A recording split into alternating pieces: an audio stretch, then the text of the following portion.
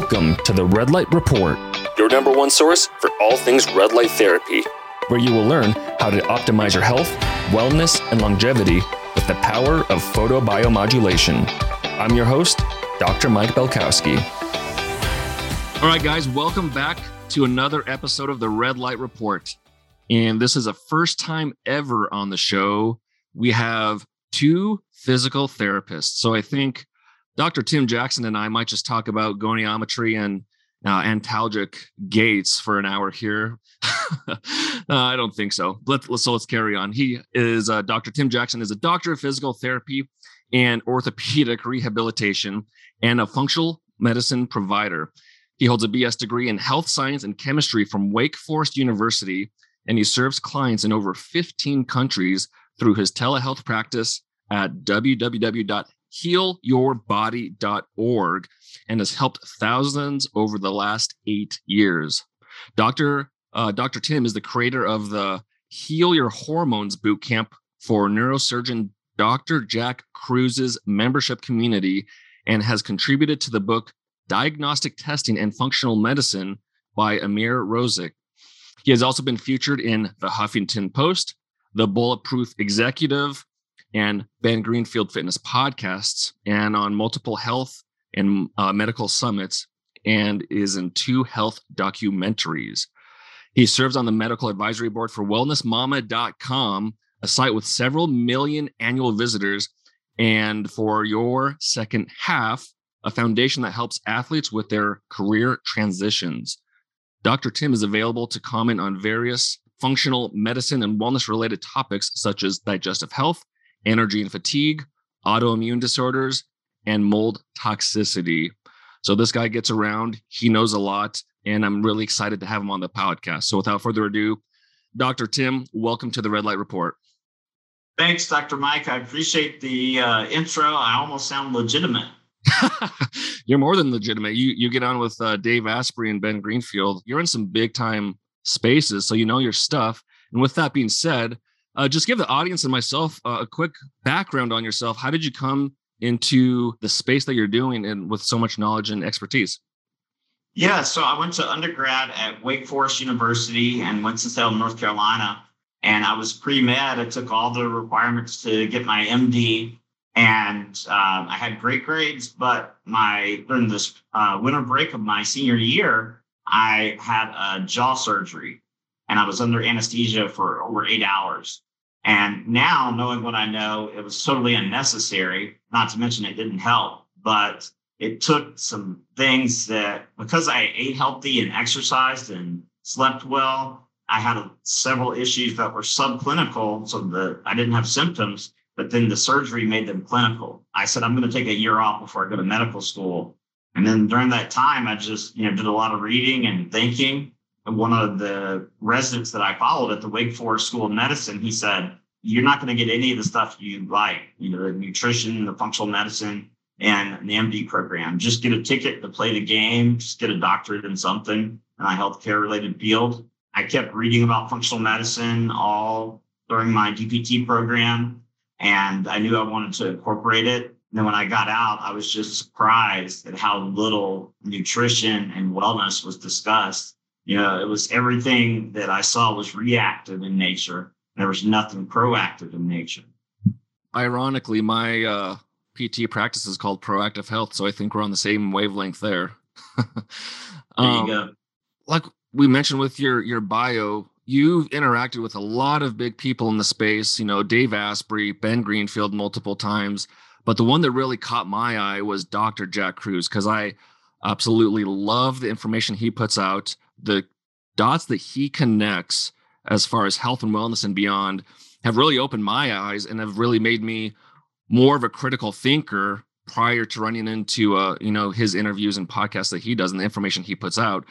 And so with the bootcamp you put together, the Heal Your Hormones Bootcamp for Dr. Jack Krus's membership, let's dig into that a little bit, because we know Dr. Jack Krus is all about light, water, and magnetism. So he preaches these 3 in extreme depth. So let's just go into those a little bit, what your perspective is on it, how you integrate it with yourself and clients and otherwise. Yeah. So, light, water, magnetism. I've always, well, I shouldn't say always, but since, for the past 20 years, I've known that, your environment plays a huge role in your overall health and well-being. And so Dr. Cruz just kind of took that to a whole new level. And some of it I was familiar with vaguely, but not in the detail that he goes into. In terms of light, I think we've been so brainwashed to avoid the sun when it's such a critical part of not only our overall health, but our longevity. We're going out putting on sunscreen with nanochemicals that are getting into the cells and are toxic and having negative downstream effects. So I try to optimize my light environment by using red light therapy. At night I wear blue blockers, turn off the lights, and I also sleep on a Magnetico pad, which is it's a 10 Gauss pad, the one I have.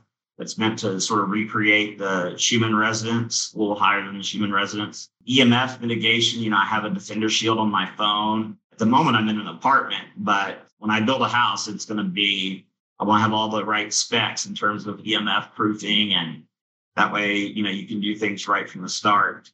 And I've seen, great results incorporating it with clients because, if you recommend a supplement, maybe $70. Not everyone can afford it, but the sun, going out into the sun is free. Turning off your Wi-Fi at night, free. Hopefully you're not coding while you're sleeping. I tell people, we can't out supplement or IV or medicate a bad environment. And that includes not just the structural, electromagnetic, but also your social environment. So people, who don't support your goals or match your energy, and they're constantly sort of bringing you down, I tell people you have to edit your life. The late Kobe Bryant would talk about, it was hard, but he had to, in order to succeed and be great, he had to edit his life with some people very close to him because they were just too negative. Yeah, that brings up a lot of great points. First and foremost, we should probably bring up the fact that when we're talking about light, water, and magnetism, I think the focal point from the health and wellness perspective, or from Dr. Jack Cruz's perspective, is trying to optimize mitochondrial health. In those three ways, you can either utilize them or harness them in a negative way, or you can obviously utilize them to your advantage. With that being said, Dr. Jack Cruz has called himself a mitochondriac and his tribe mitochondriacs. I think you and I would fall under that as well. So from that perspective, and this might be a pretty geeky question, but what has you most excited about the mitochondria? What got you into that realm of health where you're trying to optimize your mitochondria for your wellness and longevity? Yeah, so I've been a big fan for well over 10 years of Dr. Alex Vasquez's work. He's a DO, a DC, and a naturopath. He has a course and a book called Mitochondrial Medicine, and just the different disorders that he connects. And I saw a chart, and it had pretty much all the conditions you can think of and what was the common denominator that you could connect all of them with, and that was mitochondrial dysfunction. And so I tell people, when you're thinking about optimal mitochondria, think about an Olympic athlete who's winning the gold, a sprinter or gymnast. Conversely, if you want to think about poor mitochondrial health, think about someone in ICU with multiple end organ failure. A lot of times when we say energy, people think, okay, going to work out.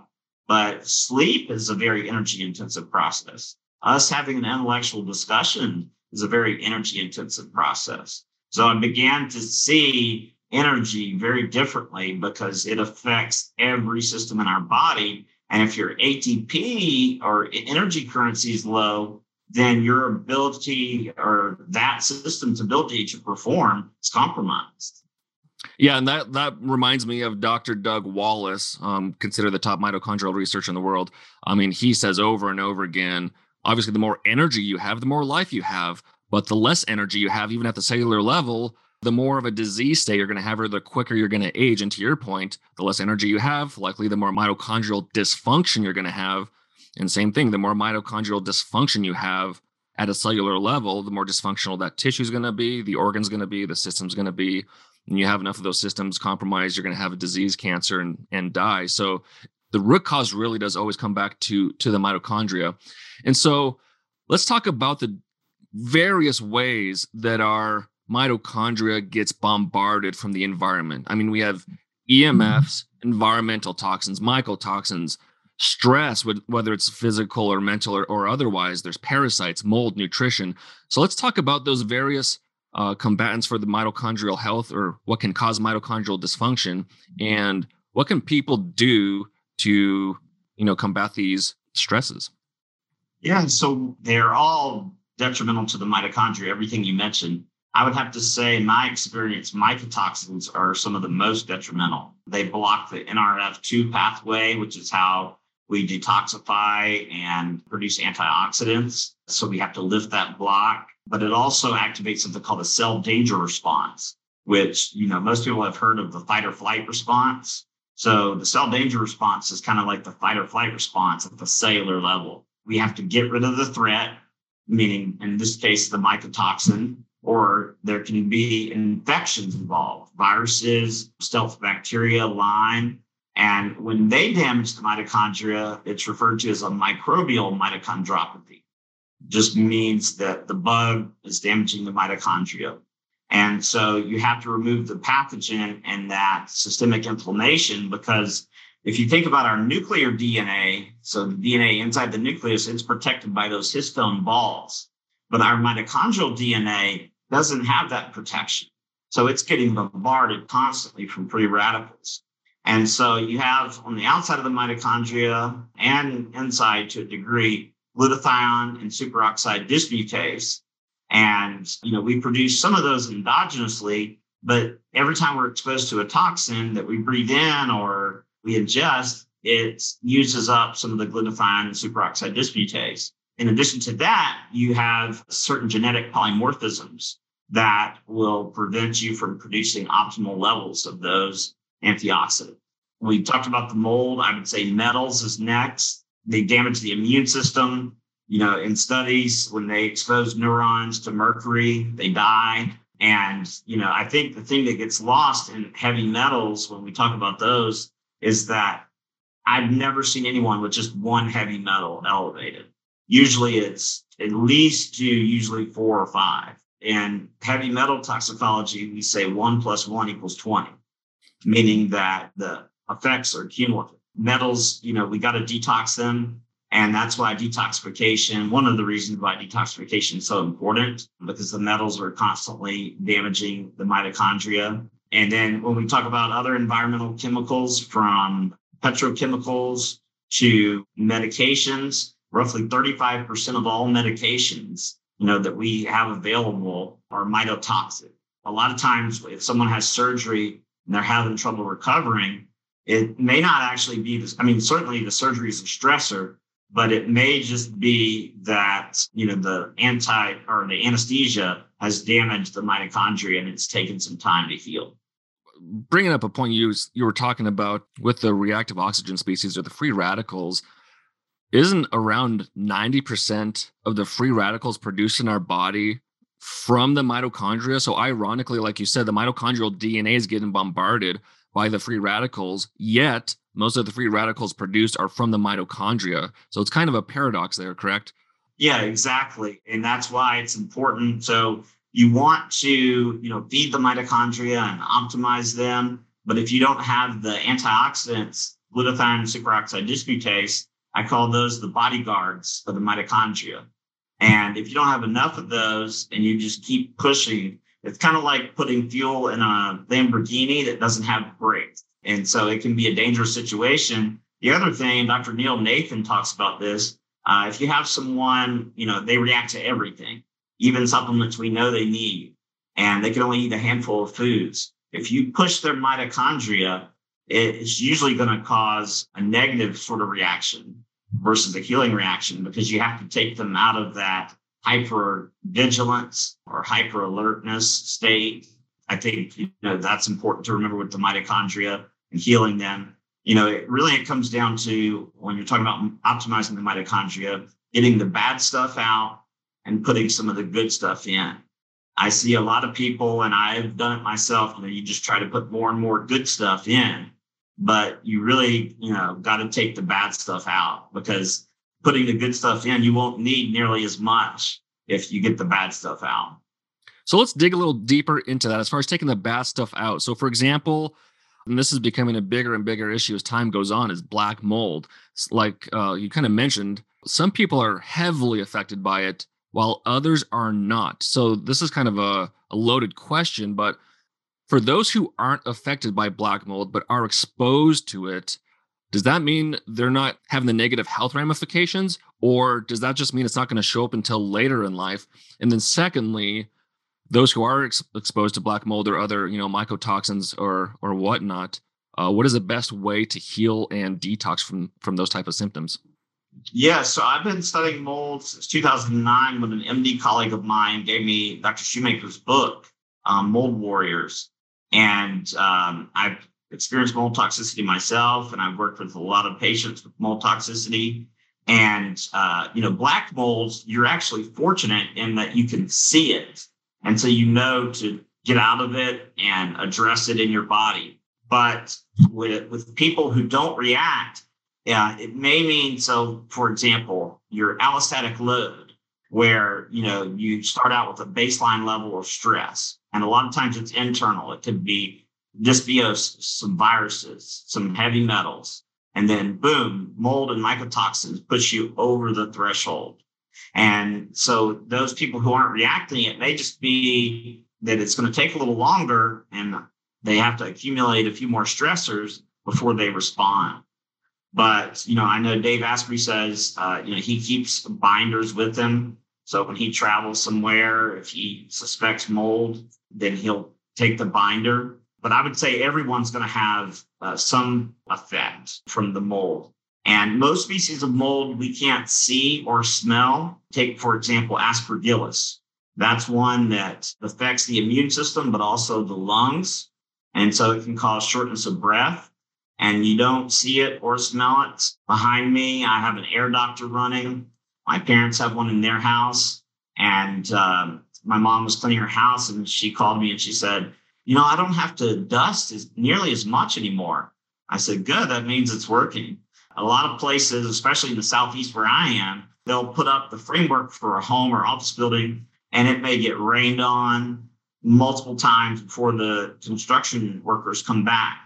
And so you're already creating an environment that's conducive to mold.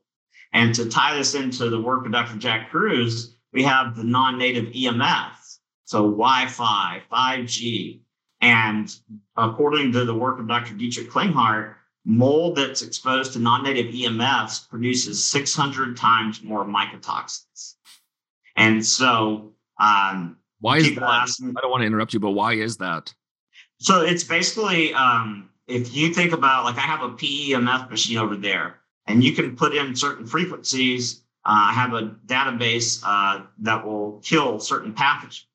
And it's basically like grabbing the pathogen and shaking it. But on the other flip side, you can use them for bad. They feel like they're being attacked. And so they want to, produce and excrete and secrete their toxins before they die, or they think they're going to die. Does that make sense? Does that answer your question? Yeah. So does that mean from 4G to 5G, that has an exponential effect potentially on the mold or bacteria? What you're talking about? Yeah. Okay. Yeah, definitely. I've worked with people who are multimillionaires and live in very nice homes, and they get upset when I have their home tested and it comes back positive for mold. But it's not indicative of the cleanliness of your house or your industrial hygiene or domestic hygiene. If I did a urine mycotoxin test on you and it said, okay, these 4 mycotoxins are high, I couldn't say that for sure that those came from your current home or office. I could just say that, some of them may have come from here. Some of them may have come from, when you were back in your doctorate program, some of them in undergrad, some of them when you lived with your parents, things of that nature. But the best approach is to getting rid of them. A lot of people will say, okay, you got to move. But that's not necessarily true. And the companies that are ethical and legitimate, they'll come in and test, and they have cameras where they can see increase condensation behind the walls. That way you're not tearing anything down that doesn't need to be torn down. You want to have your ductwork cleaned twice a year. Some people will install a UV lamp at the beginning of their ductwork. And then I have an air doctor running. The air doctor is much cheaper and economical for people. Before that, I was using other brands that were much, much more expensive, but it requires getting out of the mold or having it remediated to decreasing the humidity. The humidity shouldn't be over 50% or it's going to be conducive to mold growth. Also, this is going to sound really simple, but after you take a shower, you should leave the fan on in the bathroom for 20 minutes. Otherwise, it's going to be conducive to mold growth. And then certain binders. I like to use Cellcore Sciences. They have some carbon-based binders that bind up mycotoxins, aldehydes, histamines, and getting the lymphatic system moving. So vibration plate, a rebounder, stuff you and I know all about. Definitely getting those, and then repairing any tissues that have been damaged. So working on bile flow, because if bile is stagnant, you're not going to be able to detoxify anything. And then red light therapy can help because it's increasing nitric oxide, and that's going to help with microcirculation. Those are all ways to improve or excrete the mycotoxins. And the last thing I'll add is that if you do a urine mycotoxins test, you want to provoke the mycotoxins. So you can use an infrared sauna, a liposomal glutathione, or goes to a clinic that does IVs and get a glutathione push. But that gives us a more accurate reading of your tissue levels of mycotoxins. Okay, that makes sense. Those are all good suggestions. So outside of dealing with mold and mycotoxins, what about just on a general level? Someone who's healthy, they're just wanting to optimize their health and be proactive. What are some suggestions and methods of detoxification kind of on a prophylactic measure? Yeah. So one, you want to make sure you're having at least 2 bowel movements per day. And that's for the health of the microbiome and detoxification purposes. If you look at animals in nature, they eat and 45 minutes to an hour later, they have a bowel movement. And so I get people, that are having just 1 or sometimes no bowel movements a day. And so, we definitely have to optimize that. But also our lymphatic systems are so congested these days. Some cheap, inexpensive ways that have multiple benefits, not just detoxification, but vibration plates. You can get a decent one for around $300 now, or a rebounder even cheaper than that to get your lymphatic system moving, because mold releases something called oxalates, and oxalates can crystallize in the lymphatic system. And when they do, it's harder to get the lymph fluid flowing. And so the vibration plate works better in those cases, really helps to shake things up, no pun intended. Prophylactically, in terms of detoxing, some liver support. You can either pulse it, where you take it for 1 month and off for 1 month and on 1 month, off for 1 month. Good probiotics. Full disclosure, I consult for Microbiome Labs, but spore-based probiotics work really well. They 100% survive stomach acid, and they help with detoxification by improving competition and phase 3 detox in the gut. And is the probiotic something you'd want to be taking kind of in perpetuity, or do you want to cycle on and off probiotic? You can, if cost is an issue, you can certainly cycle on and off of it. But because we're bombarded by things like glyphosate and then stress, and staying on it if you can afford to is a good idea. I think it's a good staple supplement. You don't have to cycle off of it, but you certainly can. And then using some form of prebiotic, like we have a product called Mega Prebiotic that has 3 oligosaccharides, and that helps increase the diversity of the microbiome and the number of keystone species. This podcast interview was brought to you by the Longev Revive Cream. If you haven't heard of this cream before, go back and listen to the podcast interview with David Horonek, one of the people that helped create this amazing cream. The cream is specifically developed to enhance red light therapy treatment sessions, and not only that, but improve vibrational healing from the frequencies of full spectrum sunlight. The Revive includes special ingredients such as photodynamic amino acids, which helps convert UV light to red light. It increases production of this thing called fibronectin, which is said to be the holy grail of anti-aging. And then there's astaxanthin, which has been shown in clinical studies to increase skin moisture, moisture retention, and elasticity. There's turmeric, which contains an antioxidant, anti-inflammatory, and antimicrobial properties. There's copper peptides, which also has antioxidant, anti-inflammatory effects. C60 has high antioxidant power to prevent skin aging, 172 times more than vitamin C. And then there's also geranium rose, shungite, humic acids. And most of these ingredients are organic and they're all high quality. So if you want to check this cream out, go to longev.com, that's LONGEVV.com, or you can also find it on biolite.shop. That's biolite.shop. And speaking of stress, you're definitely an expert in this area as well, as far as balancing the stress with our autonomic nervous system. Of course, in today's world, everyone's on the go, stressed about at least a dozen different things. So we're always in this fight or flight response, and we have poor balance and really ability to stay in a parasympathetic mode. So I'd love to hear your thoughts on how to best fine tune and stay in balance with our autonomic nervous system, being able to tap into our parasympathetic more often, more easily.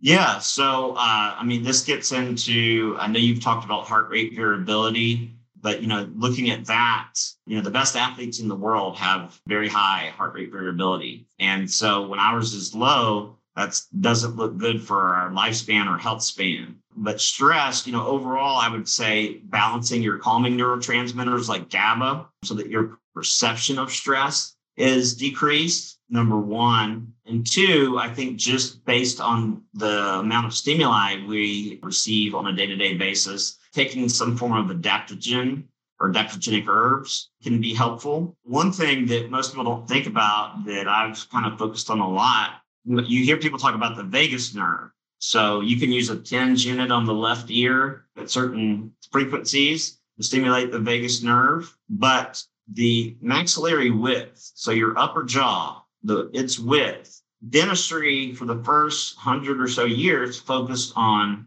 optimizing the expansion of the palate. Because if you look at nature in the wild, you don't see animals, and I'm not talking about domesticated animals, but wolves and things with crooked teeth. And so you hear about people getting braces for the second or even third time. And that's because you're forcing teeth into position in the jaw where it's not sustainable. And so optimal width for the maxilla is between 38 and 42 millimeters. I've studied a lot of biological and structural dentistry. And, there are appliances that you can use to do that and expand your upper jaw.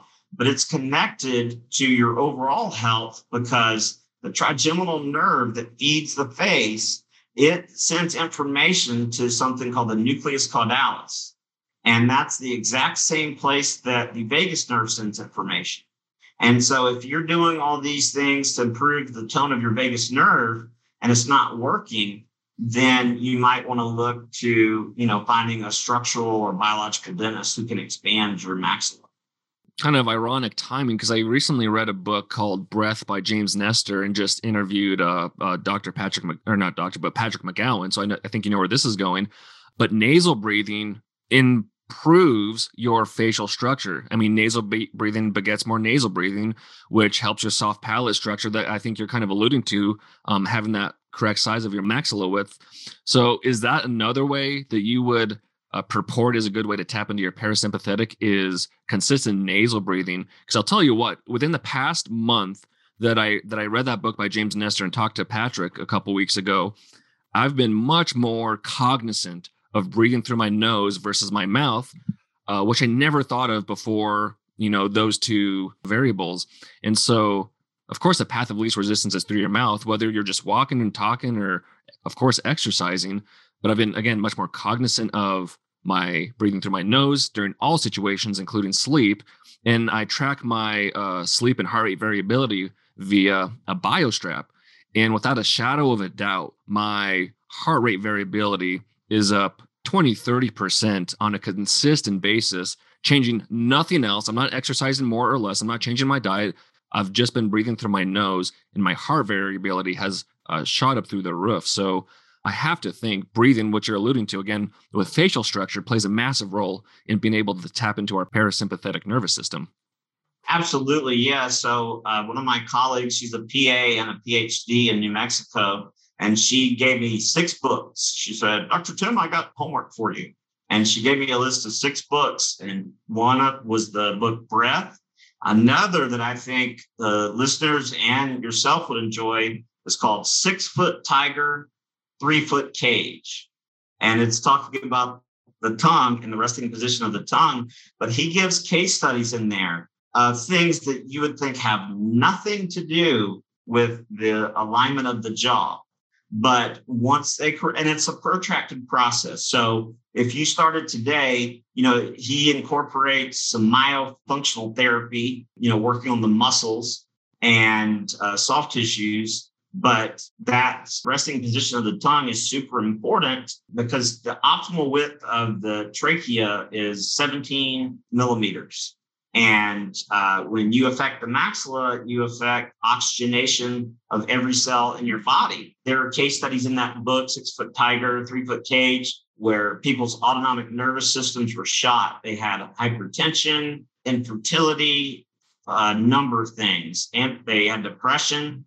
And he talks about how your life, whether it's career-wise or in any arena of your life, it's going to be exponentially easier. If you look at pro athletes, for example, almost all of them, you can see they have high cheekbones and they're able to oxygenate their tissues better, right? These are things most physical therapists don't think about, but you can do all the manual therapy you want. But if you're not getting oxygen to that tissue, how's that going to help? Yeah, that's a good point. That's what, when I read that book and talked to Patrick, it was another light bulb moment. Like when I learned dry needling, like when I learned about red light therapy, it's like, holy cow. All of us, we don't know how to breathe properly. Again, path of least resistance is through your mouth. This is something that should be taught like in elementary and middle school, learning how to breathe, something so simple yet has so many dramatic and profound effects in our life and longevity. It's mind-blowing. And like you're saying, it stretches all the way from just daily living to high-end athletes. So yeah, that's another good point. So with the soft palate, which I never, I guess, thought about till you said it, you want to have your tongue essentially resting up at all times that you can while your mouth is closed. Mm-hmm. Mm-hmm. And that's going to help form that palate and help with the jaw, the maxilla structure. Yeah, and it also has to do with the number of times we chew. The number I've heard in functional medicine circles is 52 to 54, but most people, it's like 9 or 10. So I'll try to meet them where they are, and I'll say, okay, let's get to 20. And when they've done 20 for a while, I'll say, okay, let's get to 30. And then, that and the fact that a lot of people don't breastfeed for long enough. And then my colleague also told me about a biomedical anthropology lab, and they've studied past few generations and how the musculoskeletal system has changed. And so it's having transgenerational effect. And in that book, Breath, like you and I know, they look back at skulls from tens of thousands of years ago. Perfect facial structure, perfect bone structure of the jaw and the maxilla, no crooked teeth. And they didn't have dentists and they didn't have, all of these amenities, let's call it. They were just living the natural world, doing things that were natural to them. And they just had no issues, like we're seeing today with cavities, crooked teeth, soft palates being smaller and smaller, which makes nasal breathing more difficult and so on and so forth. So it's almost like we are having to undo these stressors from the outside world that are kind of changing our physiology, changing our anatomy. So we're having to reverse engineer it back to where we can get back to optimal health. So we're almost like swinging the pendulum to the other side. We have all this cool technology. We have all these cool things. We're indoors. We have light. But at the same time, there is a price to pay for all of that. So, but like you mentioned, I think earlier in the podcast, some of the best things are free. Just getting out in the sunlight, grounding, some cold thermogenesis, fasting. I mean, the simplest things may have the biggest and most profound impact. So another thing we talked about before we started recording was water. And I was curious to get your take on different types of water and the impact they can have on your health and mitochondria. And one specifically I was curious about was the Kangen machine, which has a couple of things that it can do. It purports it can increase the pH, which people argue have X and Y benefits. And then it also produces electron-rich or hydrogen-rich water, which is another component where it can be anti-inflammatory, antioxidant. So I'm kind of curious, what's your take on the Kangen machine specifically? And then secondly, what can people do with their water to optimize it for their health and mitochondria? Yeah, so, most of what I've read about the Kangen machine and other alkaline water machines has been that they found the benefits are mostly from the hydrogen that's being produced. So I have a machine that produces Brown's gas. So it's part molecular hydrogen, part oxygen, but it makes the water, and then I have a nasal cannula. With the Kangen machines, and alkalinity, the gut, if there are any pathogens present, or if you change the pH, it changes the behavior of the bugs in the microbiome. You generally don't want to make it too alkaline because it's going to promote the overgrowth of pathogenic bacteria, yeast, and viruses, and other microbes. When it comes to alkalinity or acidity, it's like real estate. It's all about location, location, location. Generally, the standard American diet does make us too acidic. And studies that I've read that were done mostly by Dr. Alex Vasquez show that if we're too acidic systemically, and I don't remember the number he used to define that, but it will decrease our detoxification ability by up to 15%. I prefer getting our alkalinity from vegetables and fruits or superfood powders. I don't like jacking up the Kangen water so where the pH is too high. A colleague of mine made a good point, and he said, if you look at people who are dying or on their deathbed, they're pretty much alkaline. And it also depends on the time of day. When you wake up, you've been detoxing throughout the night, so you want your urine to be acidic.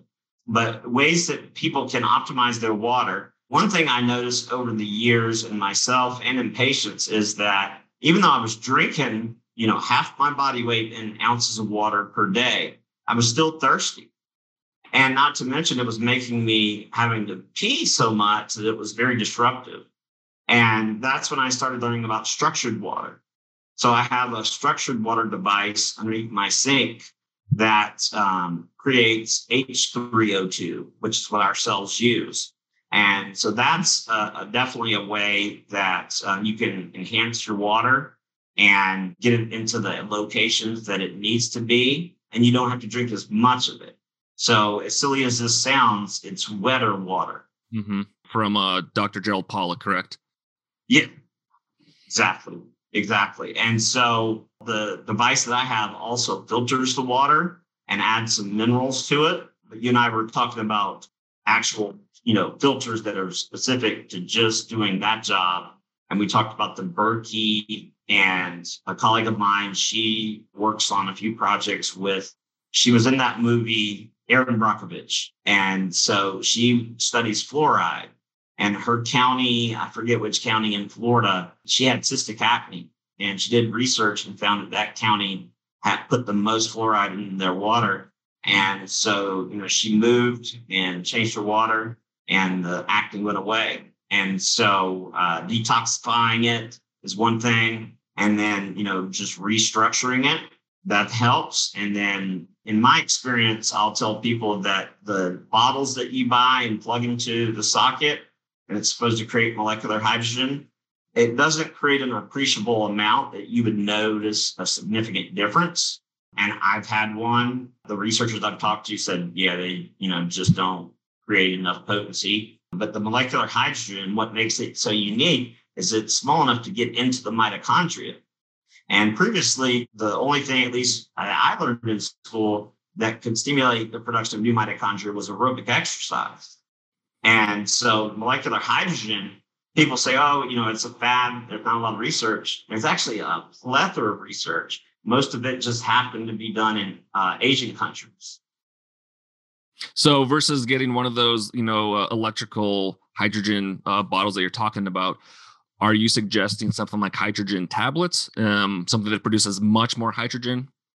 Yeah, so the tablets, and you would want to put it in something like this clean canteen bottle and let it dissolve, and then drink as much as you can when you have the top off, and then put the top right back on because you don't want the concentration to decrease.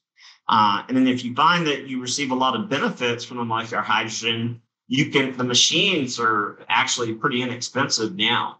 I paid, I think, $2,400 for the one I have, but I know there's another one for around $1,000. Mine came with goggles, so you can plug. There's a little outlet on the goggles, and the guy who invented the machine, he's in Canada, but he wore glasses for almost 60 years. And then he started, wearing the goggles an hour a day for 8 months, and he no longer needs glasses. So what are the goggles about? So the goggles just send the gas directly to the eyes. Oh, wow. Versus inhaling it through the nose. They all have different benefits. And it even has a skin little suction cup too that you can put on the skin for healing and sort of exfoliation. But the Brown's gas has been a game changer for me. I noticed my lifts go up in the gym. I recover faster from workouts. I'm stronger now. I just turned 40 and I'm stronger now than I was when I was 21. So what is that machine that you have? It's called the AquaCure. Okay. And I don't have any financial ties to it, but it's made by a guy named George Wiseman in Canada. The company is Eagle Research. That machine, can make the water. You have the nasal cannula and then the goggles. So, they all have different benefits. I try to drink 2 large cups of the water on an empty stomach per day. People are used to caffeine sort of energies. This is more of a subtle, sustained energy. And if you have a lot of imbalances or injuries you're healing from, your body's going to shunt that ATP to those areas first. And that's something else I wanted to mention. So one of my mentors is Dr. Kendall Stewart in Austin, Texas. By training, he's an ENT and now, does integrative/functional medicine. But he talks about how 9% of our body's mitochondria are in the brain, but they're consuming around 22 to 24% of the oxygen we consume. And so you have a little bit of mitochondria doing a lot of work. And so brain fog, memory loss, concentration issues, that's one of the first places you'll notice mitochondrial dysfunction. Second place is usually the heart. The heart is very rich. And don't know him personally, but I know of a cardiologist in the Midwest who measures VO2 max, like on a treadmill or a bike test, to see improvements in mitochondrial function. With his hydrogen treatment? I'm not sure what all he uses to treat the mitochondria. I think he has a multifaceted approach. He'll measure a baseline VO2 max, work on mitochondria for 3 months, redo the test. Gotcha. Bringing up the points about the brain and the heart being so mitochondrial dense and requiring so much oxygen, that beckons the question from me. What's your opinion on hyperbaric oxygen therapy or chambers, and do you use one personally? So I used to treat in a clinic that had 3 heart chamber hyperbaric units, which were, like 100 something thousand each. And we would get referrals from all around. I mean, for things like infertility, we worked with Fort Bragg. We had some veterans who came in, and one guy said, he had his shoulder in a sling. I said, I'm not going to touch your shoulder, but I guarantee you'll have about 10 to 15 degrees more external rotation within the first 4 days. And sure enough, he did. And I was lucky enough to co-treat with an MD who had done some postdoctorate education on, what settings, because we could go all the way to 3 atmospheres or a little over 3. That's how deep you can go safely. I've used a soft chamber a few times, but I've done a total of about 80 dives at 2.8 atmospheres. And it's very good, but you have to also make sure you're maintaining your gut health, because most of the bugs, 98% or more in the large intestines, are anaerobic. So, in the heart chambers, you could choose a DVD and watch it because you're in there for 90 minutes. But I would notice gurgling sounds in my stomach. And so you want to make sure you don't kill off, too many commensal species. Gotcha. That makes sense. And I wanted to ask this question before you got too far into your water information, but when you're talking about how alkaline water, can disrupt your gut microbiome and, gut bacteria, when we're talking about the Kangen machine or other machines, but Robert Slovak, who's really into the water space, I think he said multiple times that he's not a fan of those types of machines because it doesn't make it through your stomach acid. So if you think you're drinking a 9.5 or a 9.0 pH water, well, it's not even getting through your stomach acid. So it's actually not having any effect on your body or physiology at all. And so I'm curious, do you agree with that? Or do you have information or research that supports it doesn't make it through and that pH does disrupt the GI? Well, just thinking through the physiology, I think it would depend on whether you're drinking it with a meal or on an empty stomach. Because if you're drinking on an empty stomach, of course, there's acid in your stomach, but not a lot.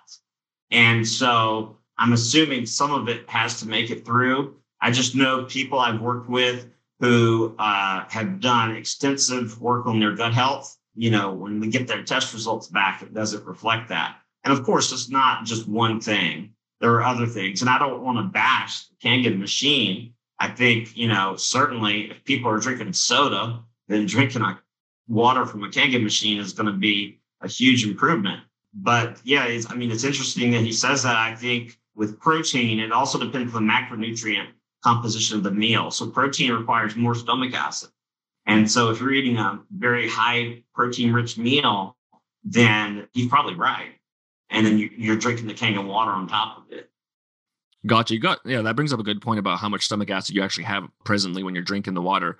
So I guess you're saying with the Kangen machine, if you have it in neutral, that's probably the best thing because then you're getting the hydrogen rich or electron rich water with the anti-inflammatory, antioxidant properties. And that's probably your best bet.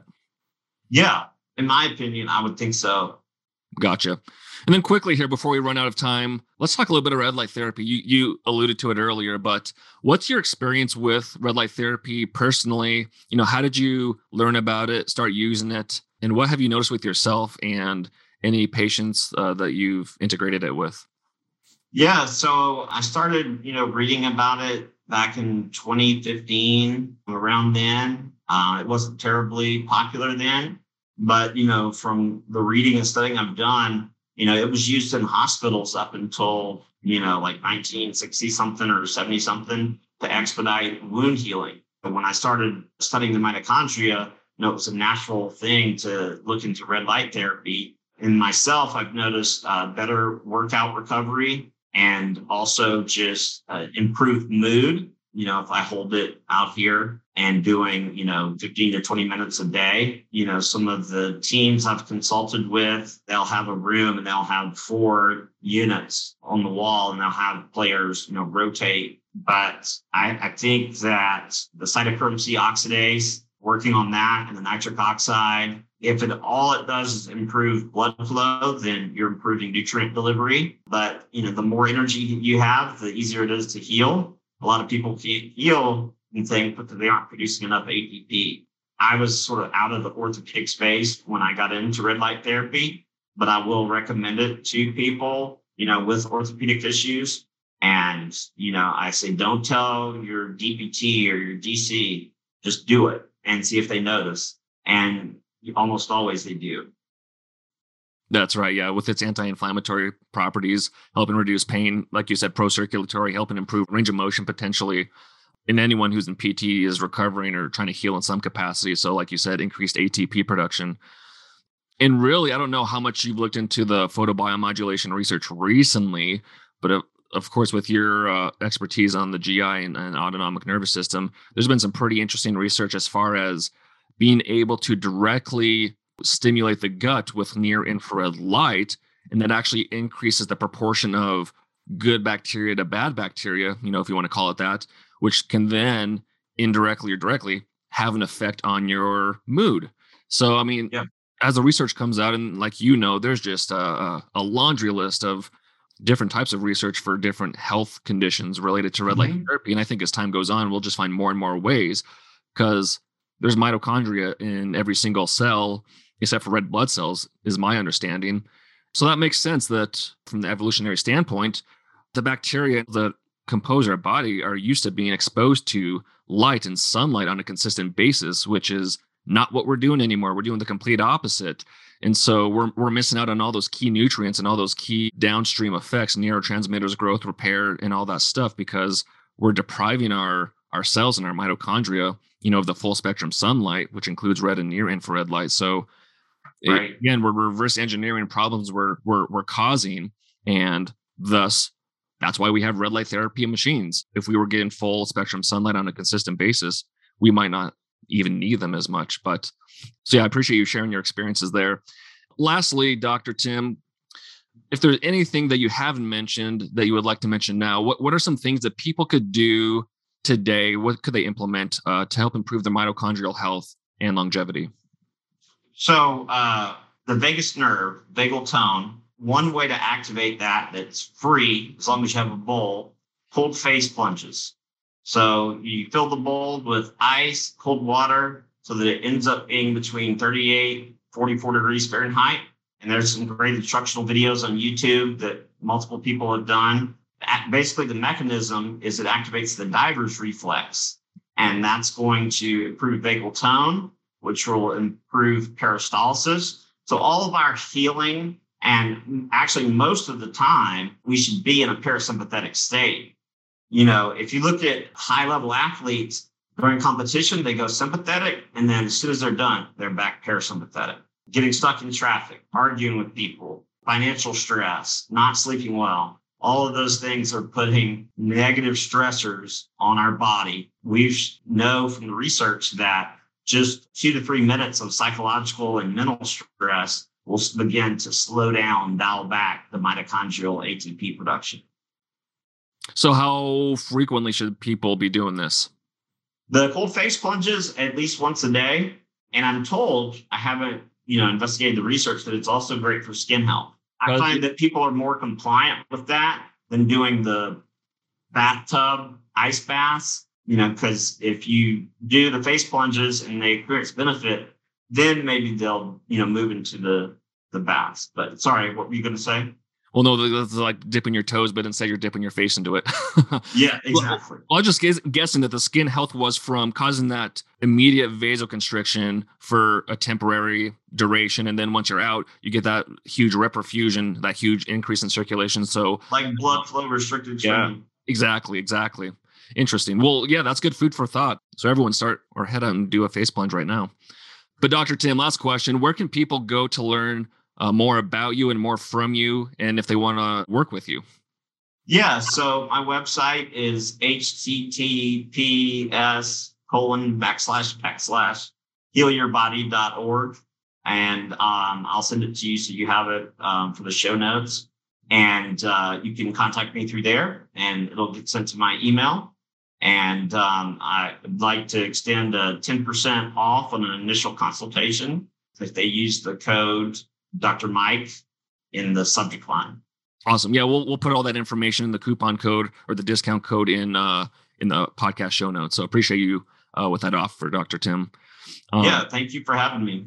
Absolutely. It's been a pleasure. I love spending time with other people who are so excited and passionate about this, alternative health, biohacking, mitochondriac space. So it was great talking with you and learning from you. And again, Dr. Tim, appreciate your time. Thanks, Dr. Mike. I appreciate it. My pleasure. For Dr. Tim Jackson, this is Dr. Mike Belkowski signing off another exciting episode of the Red Light Report. Everybody have a marvelous week. Thank you for listening to the Red Light Report. If you like what you heard today, go ahead and leave us a review on iTunes and other podcast platforms to help spread the word so other people can learn about the many health, wellness, and longevity benefits of red light therapy. If you're looking for more educational content, check out our Instagram page @biolight.shop and our YouTube channel, BioLight. I'm Dr. Mike Belkowski, and I'll see you on the next episode.